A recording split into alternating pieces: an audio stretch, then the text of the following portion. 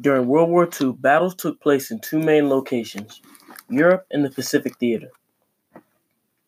The battles in the Pacific Theater were far off the coast of Asia and Australia. The first major event to take place in the Pacific Theater was actually the event that brought the U.S. into World War II, Pearl Harbor. On December 7th, 1941, Japanese launched a surprise attack against sailors and ships in Pearl Harbor, leaving 2,000 dead. This attack was staged because the U.S. cut off trade with Japan in order to weaken them in their war in Europe against the Allied forces.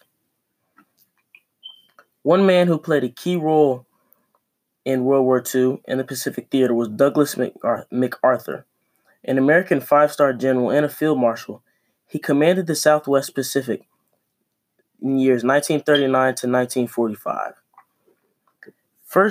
The second major battle in the Pacific Theater was the Battle of the Coral Sea.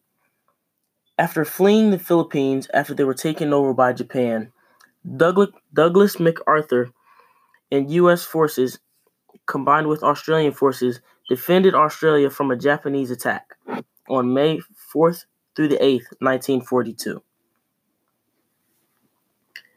Jumping forward in time, on June 4th through the 7th in 1942, the turning point in the Pacific was a Japanese attack at Midway Atoll. This event saw Japanese forces crippled, leading to the turning point in the Pacific, with the U.S.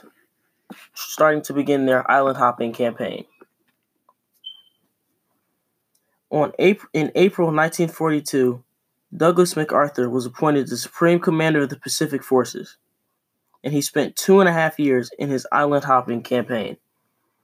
Island hopping is when forces go from island to island in the Pacific, taking one island at a time, setting up bomber bases to allow for air support and easier attacks and easier wins.